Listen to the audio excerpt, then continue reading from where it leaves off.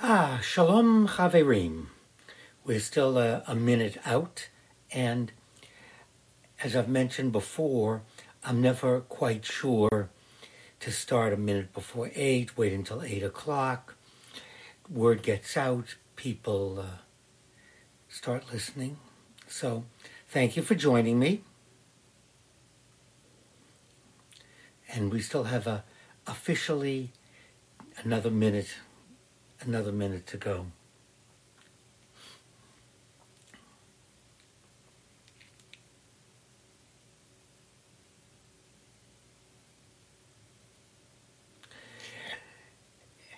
Anyone that would like to co-host with me for next Wednesday night, please email rabbiblock@hotmail.com, and I have a Zoom room.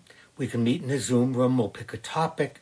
We'll talk about how we're going to co-host and work together and what we're going to talk about. So I really, really would like someone to respond to my request to come on live with me and co-host. So far, no one has taken me up on the offer. So please.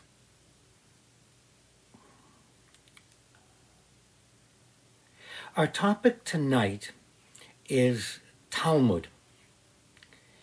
And more I see quotes from the Talmud, and it's really very gratifying to think that TikTokers are reading the Talmud. I would assume that they're doing it in English and not in the Aramaic or the Hebrew, but it doesn't matter. To take an interest in this Jewish collection that is sometimes very, very cockamamie and convoluted, to say the least. So, what is Talmud? What is Talmud? Remember, Judaism doesn't have a pope or cardinals or bishops. There's no central authority that can speak for all Jews. Okay? If you would like, my official title is Chief Rabbi, Western Fairfax County, Virginia. Right, I'm the Chief Rabbi of Western Fairfax County, Virginia. So, what authority do I have? Only the authority of you, my viewers, people who write comments, people who follow me on YouTube or podcasting or TikTok. My authority lies in you. Judaism doesn't... Okay, someone just asked me to invite them to come on live. Please, whoever wrote that, email rabbiblock@hotmail.com. We'll go to my Zoom room and we'll set up some times and we'll discuss. Please, I want you to come on live with me next Wednesday. It's that simple. So without having a central authority, there is no one that can make statements that this is what Jews believe or this is what Jews are. What you're hearing or reading, the Talmud instruction, that kind of is a neat word for it. The Talmud is commentary on what's called oral law. Now, a word about oral law. When I use the word law, we think of speed limits, shoplifting, manslaughter, homicide, and courts. Oh, dreams in Judaism. Yes, I think we'll make that the topic next week. Interpreting dreams.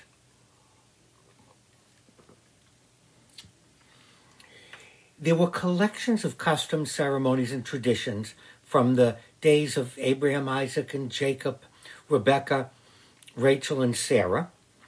And these were called laws. And we don't want to be misled by the word because, like I said, our mind goes to an American, a French, a Chinese, a legal system with courts and police. This was common law, maybe a better way to explain it. These were rules and regulations that the community decided to use to help guide them. Okay?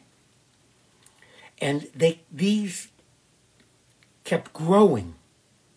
One group is called Mishnah, but there are other groups of oral law that have other names. When the Jews found themselves in Babylon, let's go 200 before the year zero up till 500 after the year zero, the rabbis started an academy. No, the Talmud doesn't.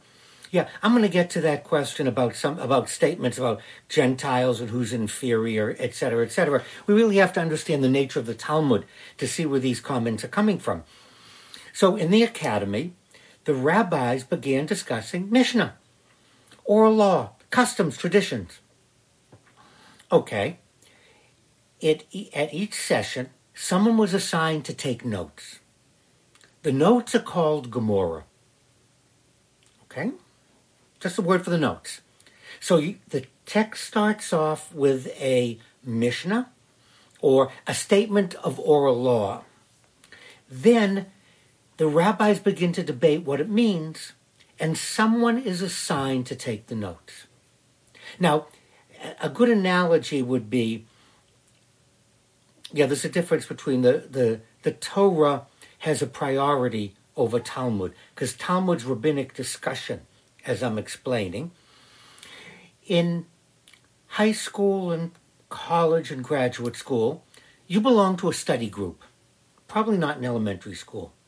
You got together, maybe it was the same group for every subject, or maybe you had one group that did every subject, different ways, but someone in the group took the notes and then passed them out to everybody, and someone in the group was assigned to take notes in class. And then we would discuss them.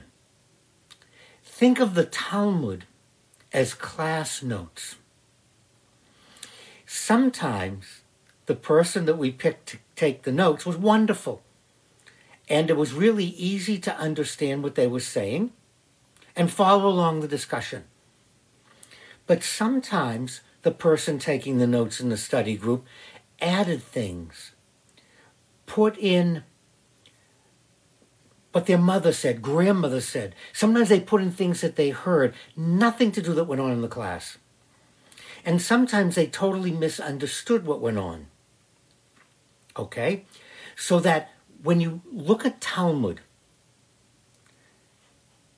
for example, we recite prayers 3 times a day. Islam 5 times a day. Okay? Morning, afternoon, and evening. What is the appropriate time? What's the earliest and latest that one can say one's morning prayer, one's evening prayer, without it becoming the next one? So the Gemara, the commentary, goes page after page after page of all kinds. And some of it you look at and you go, what were they thinking? I can't follow this. Or, that sort of makes sense. It's hard to tell when the sun sets, when it's twilight, when the sun rises. And so you have these notes, and often in the Gemara, in the notes, it has the name of the person who's writing them. Often they'll write down the name of the person speaking. They'll say, oh, Rabbi Block said this. Rabbi Ben Tzvi said this. What we've discovered from the commentary on the Gemara, sometimes those rabbis didn't actually say those things.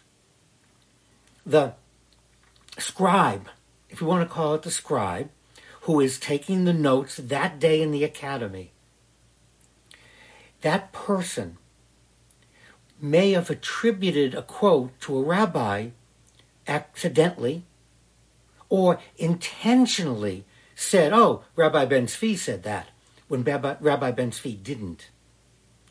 And sometimes it can be sorted out. Scholars have sorted some of it out. Other times, no idea. So, when you see someone quoting Talmud or talking about Talmud, it is commentary or discussion, and it's not binding on all Jews. It's only binding on those who want to be bound by it. Really, it's quite simple. The next thing we find that's fascinating is, think of the Talmud as TikTok, Facebook, Blue Sky, X, Twitter. No, and the Talmud is not continuously being updated. Around 500, it became so big and so much that it was decided that people would continue to write other commentaries on Talmud, but the system of having an academy and then having the academy, the rabbis discuss it, and that makes sense because Jews were all over the known universe. And they weren't centered in one place. What made the Talmud unique was that scholars were centered in Babylon and Jerusalem. So there's two Talmuds, a Babylonian Talmud and a Yerushalmi, a Jerusalem Talmud. These were scholars were centered there. And it was the nature of how things were studied. Very much like here in the United States, we have universities and academies, and they publish notes. No, you don't memorize the Talmud. It's too cumbersome, and the arguments are too cockamamie, too convoluted to try to memorize them. So if you think of the Talmud as Twitter, X, TikTok, I can say what Rabbi Block wants to say. It's not binding on all Jews. Now, you can quote me and say, well, Rabbi Block said this, or Rabbi Block said this about Jews. I'm thrilled. In fact, I'm honored if you would quote me. And my Hebrew name, I'm Rabbi Ben Zvi. If you want to use, instead of Rabbi Block, you can use Rabbi Ben Zvi.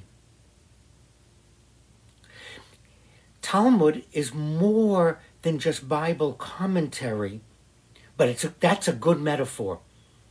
It's like Bible commentary. Yeah, Moody, please send me an email, rabbiblock@hotmail.com, and we'll meet in my Zoom room, and we'll talk about how we can co-host next Wednesday night. Please, I would love to have a co-host. It's not accurate or inaccurate. It's not heresy. It's the opinion of the scholars at the time. What makes it more complicated is the corrections lie in commentary. And the commentary has continued to this day. So if you find a passage in the Talmud and you go, what? What are they talking about? Sex, drugs, and rock and roll. It has nothing to do with Judaism. In fact, Judaism forbids having sex with minors. And so if you find a section that talks about sex with minors, you have to scratch your head and go, wait a minute. Are they talking about the population in Babylon? Are they talking about something of tribes that they heard?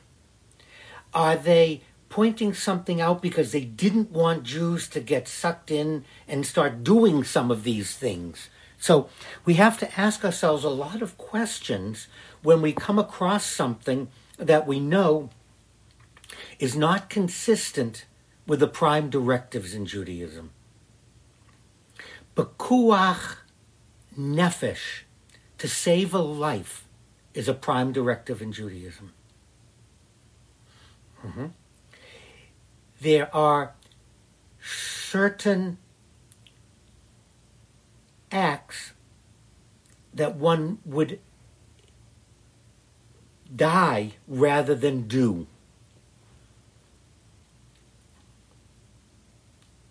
It's a historical database of thoughts, neatly put. And if you go to Sepharia, which means library, I think it's sepharia.org, The Talmud's translated into English. So is the Mishnah. So is the Midrash. It's a phenomenal, more books than I ever could own or owned. So I don't have a very big Jewish library. I use Sefaria. They've digitized. Much of it's in English. Some of the more obscure works are still in Hebrew or Aramaic. So it's out there. You can look it up. You can go look up Talmud. What we're looking at, it's not, hearsay would be unsubstantiated. It wouldn't hold up in court. Because of that, the Talmud never gives a conclusion. The Talmud always gives a majority view and the minority view. There'll be a discussion, there'll be some kind of a debate, there'll be a vote.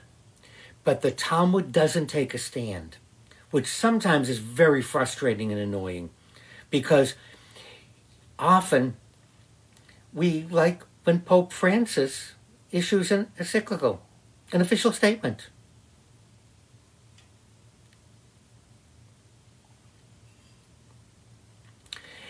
And we want to keep in mind that Hebrew was considered a sacred language, and for many Jews throughout the centuries, one should not use Hebrew except for studying Torah. However, there are very few groups like that left.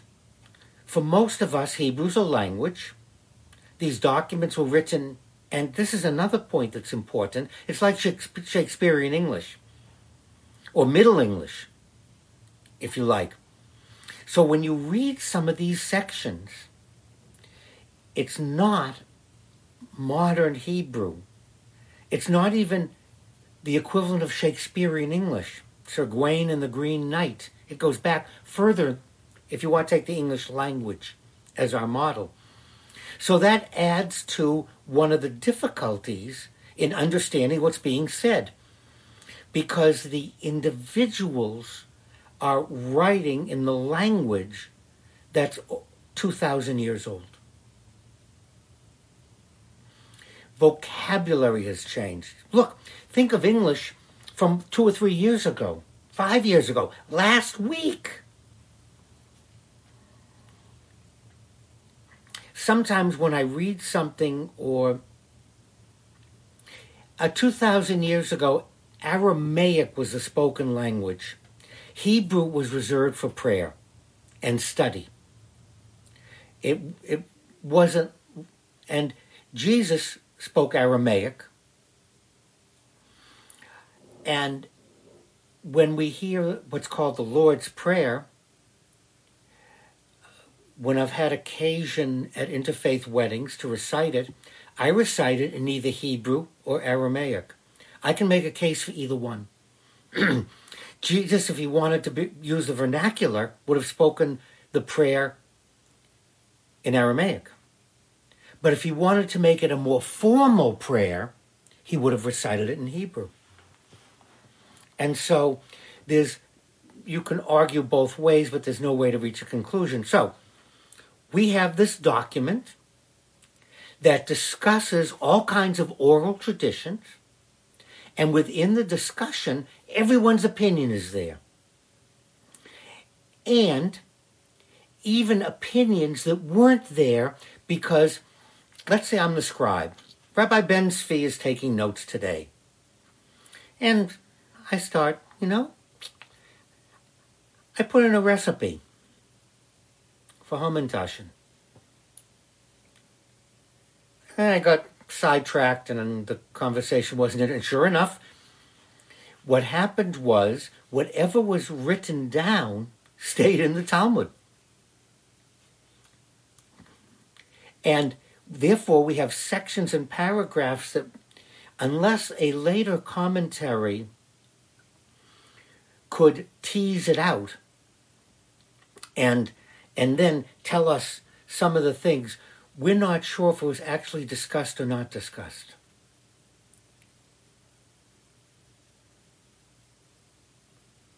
Yeah, the Talmud says things that we would consider unsavory, that we would consider ridiculous, rude, wrong. And that's because the scribe, I don't know, give me the word for the person taking notes in a study group. I keep using the word scribe, but Mashiach ben David is mentioned in the Talmud, but not taken seriously. There's nothing disgusting to say the Talmud disgusts you. You haven't read the whole thing, so how can you say that? The person taking the notes, there was no one checking or revising them or rewriting them. So things were misunderstood, things were written in that weren't discussed. Someone all of a sudden started discussing that they heard that some people were having sex with animals. Remember, this is in Babylon.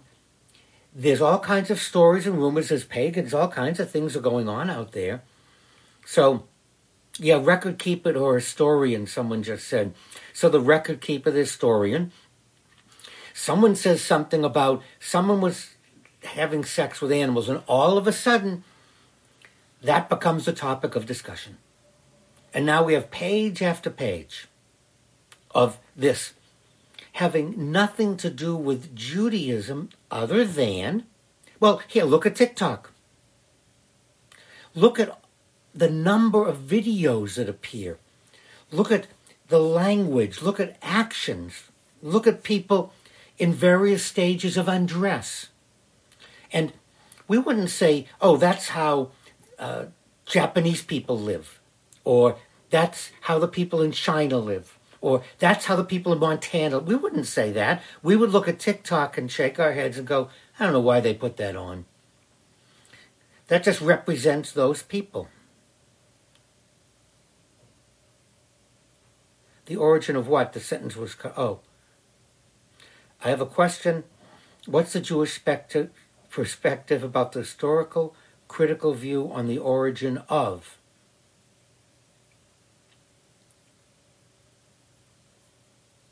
Yeah, I saw some things on Twitter. And there are some sections of the Talmud that are beautiful. The section on torts, the section on property, the section on you borrow something from me and it gets broken. Or I go on a trip and I leave my Australian Shepherd with you to take care of and the dog dies. How do we handle that? There are some wonderful, beautiful sections about interpersonal relations. So I don't want to dismiss the whole Talmud.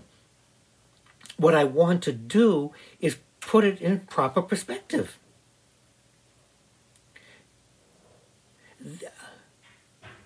Yeah, Judaism comes after the tribe of Judah. That's where the name comes from. But I'm a Hebrew. I'm a Hebrew. Hebrew meaning Abraham, Isaac, and Jacob. Those Hebrew meaning those that came from across the river and settled in the land. That's what the word means. Like a Hyksos, Hebiru, a Hebrew.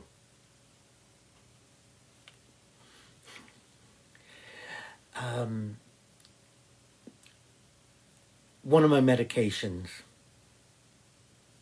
subcutaneous bleeding. Nothing serious. I know you're noticing my hand, so you've seen this before when someone takes blood thinners, that you get subcutaneous bleeding, which purely arbitrary, it's not harmful, and you've seen it. I'm 78, and you've seen it in a lot of people younger than I am, and so that's where it comes from. Someone else just said they would like to come live with me. Please send me an email. We'll meet in my Zoom room, and we'll talk about next Wednesday night and what our topic will be. So the Talmud has these great sections with responsibility of person to person. What's my responsibility if I see someone gets hurt? What if I see someone being chased by someone else? What's my responsibility? So there are huge sections of Talmud that are helpful, and a lot of American law is right out of the Talmud.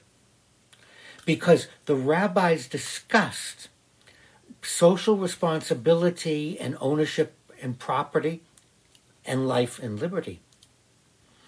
And so when American jurists put our legal system together, they went to the Talmud. And that could be a whole nother discussion if you like.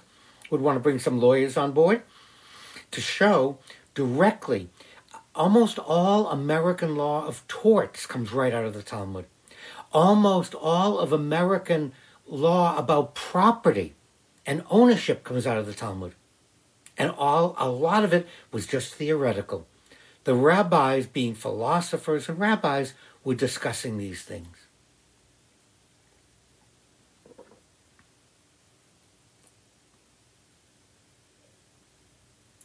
And so if you want to Google American legal system Talmud, you want to Google where did our system come from, you'll find it online. And that's a topic beyond what we're doing here. And the Talmud isn't law, however, because it's not a country, we didn't vote on it. It's rabbinic discussion if these things were to happen. What the rabbis wanted to do was give us some guidance in our interpersonal relationships. So that if I buy your car, what's my responsibility? Now, obviously, they didn't talk about a car. They talked about a cart or a horse or a donkey. But they're talking about acquiring something. What is my responsibility if I decide to dig a hole in front of my property and someone falls in and breaks a leg? You know, we have a law called an attractive nuisance. If you put a refrigerator out in the curb, you have to take the door off. Because if you leave the door on, it's an attractive nuisance, and someone, a child or maybe an adult, would get locked inside and suffocate. It's right out of the Talmud. Right out of the Talmud. Responsibility for your animals, your ox, your goat, your dog, your cat.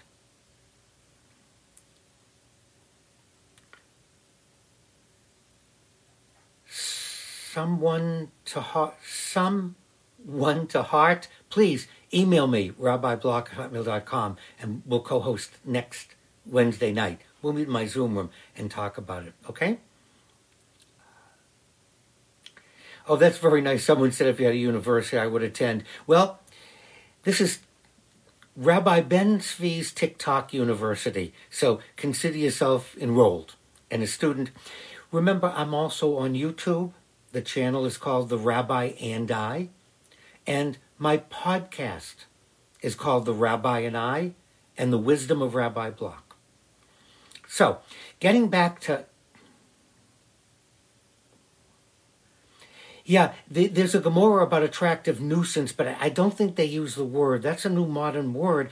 What they talk about is if you dig a hole and someone falls and breaks a leg, or you put something out in the public way and someone trips over it, or you leave an object and someone picks it out and drops it on their foot. That's discussed in the Gemara.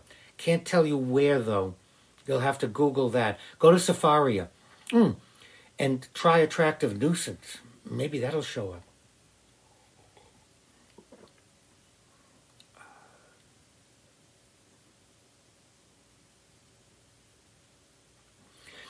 Remember, Judaism developed as an Eastern religion. Judaism is related to Hinduism, to Buddhism, and to Taoism. Think of what we call it the Middle East. And a lot of times we focus on the Judaism as it turned west and became more of a Western religion, but the roots of Judaism lie in the East, in Hinduism, in Taoism, and Buddhism.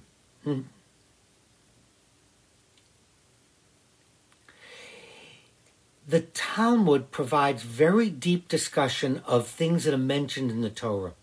So if you're interested in minutia, more detail, more discussion, to try to help with an observance, the Talmud also is a time capsule. It contains history and it contains events leading up to. So if we want to know what people did 2,000-3,000 years ago, we can find it in the Talmud. That's the job of the rabbi, is to teach.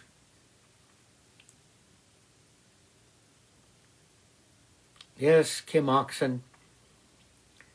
Why don't you join me next Wednesday night? Meet me in my Zoom room. Send me an email. I'll send you the link to my Zoom room, and we can see, do we want to do Talmud? Do we want to pick a particular midrash? Do we want to pick a Jewish law? What do we want to do? That's why I want to meet with whoever I'm working with before, so that we can get our ducks in a line. I don't even know where my ducks are. Never mind putting them in a line.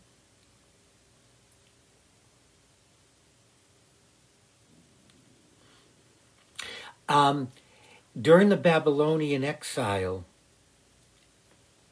the rabbis realized that they were influenced, and let's keep that in mind. Just park away when you read something that Judaism is an Eastern religion. Well, we'll have to continue next Wednesday night live. Our 30 minutes have evaporated once again.